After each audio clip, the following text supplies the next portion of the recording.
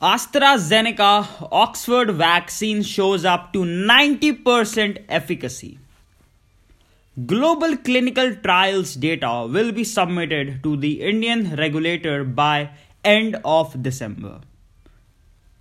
The AstraZeneca Oxford vaccine candidate has shown positive results in an interim analysis of clinical trials in the UK and Brazil, with a vaccine efficacy of up to 90% in different dosing regimens. Data from the global trials would be submitted to the Indian regulator by the end of December, and Serum Institute of India (SII), AstraZeneca's manufacturing partner here, would submit the interim data from the Indian arm by then, sources said. It is up to the Indian regulator to decide which dosage form it would approve for the Indian population. Data from all the dosage forms will be presented before the regulator, a resource said.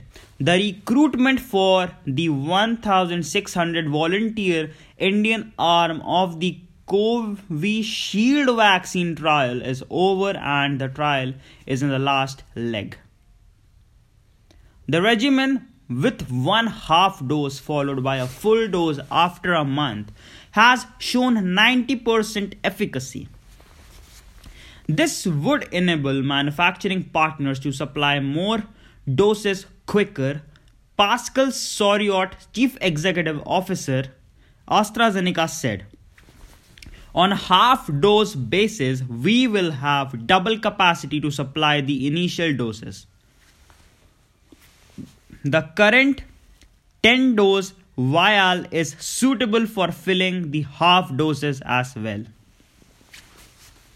Professor Andrew Pollard, chief investigator of the Oxford vaccine trial at Oxford, said the results were not entirely surprising. "By giving a smaller dose, we are priming the immune system, preparing it to respond better," he said. "Scientists will now study the phenomenon in detail."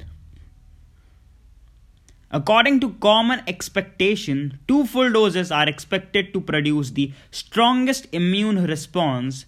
However, for the AZD1222 or Covishield, when 2 full doses were given to volunteers 1 month apart, it showed a 62% efficacy.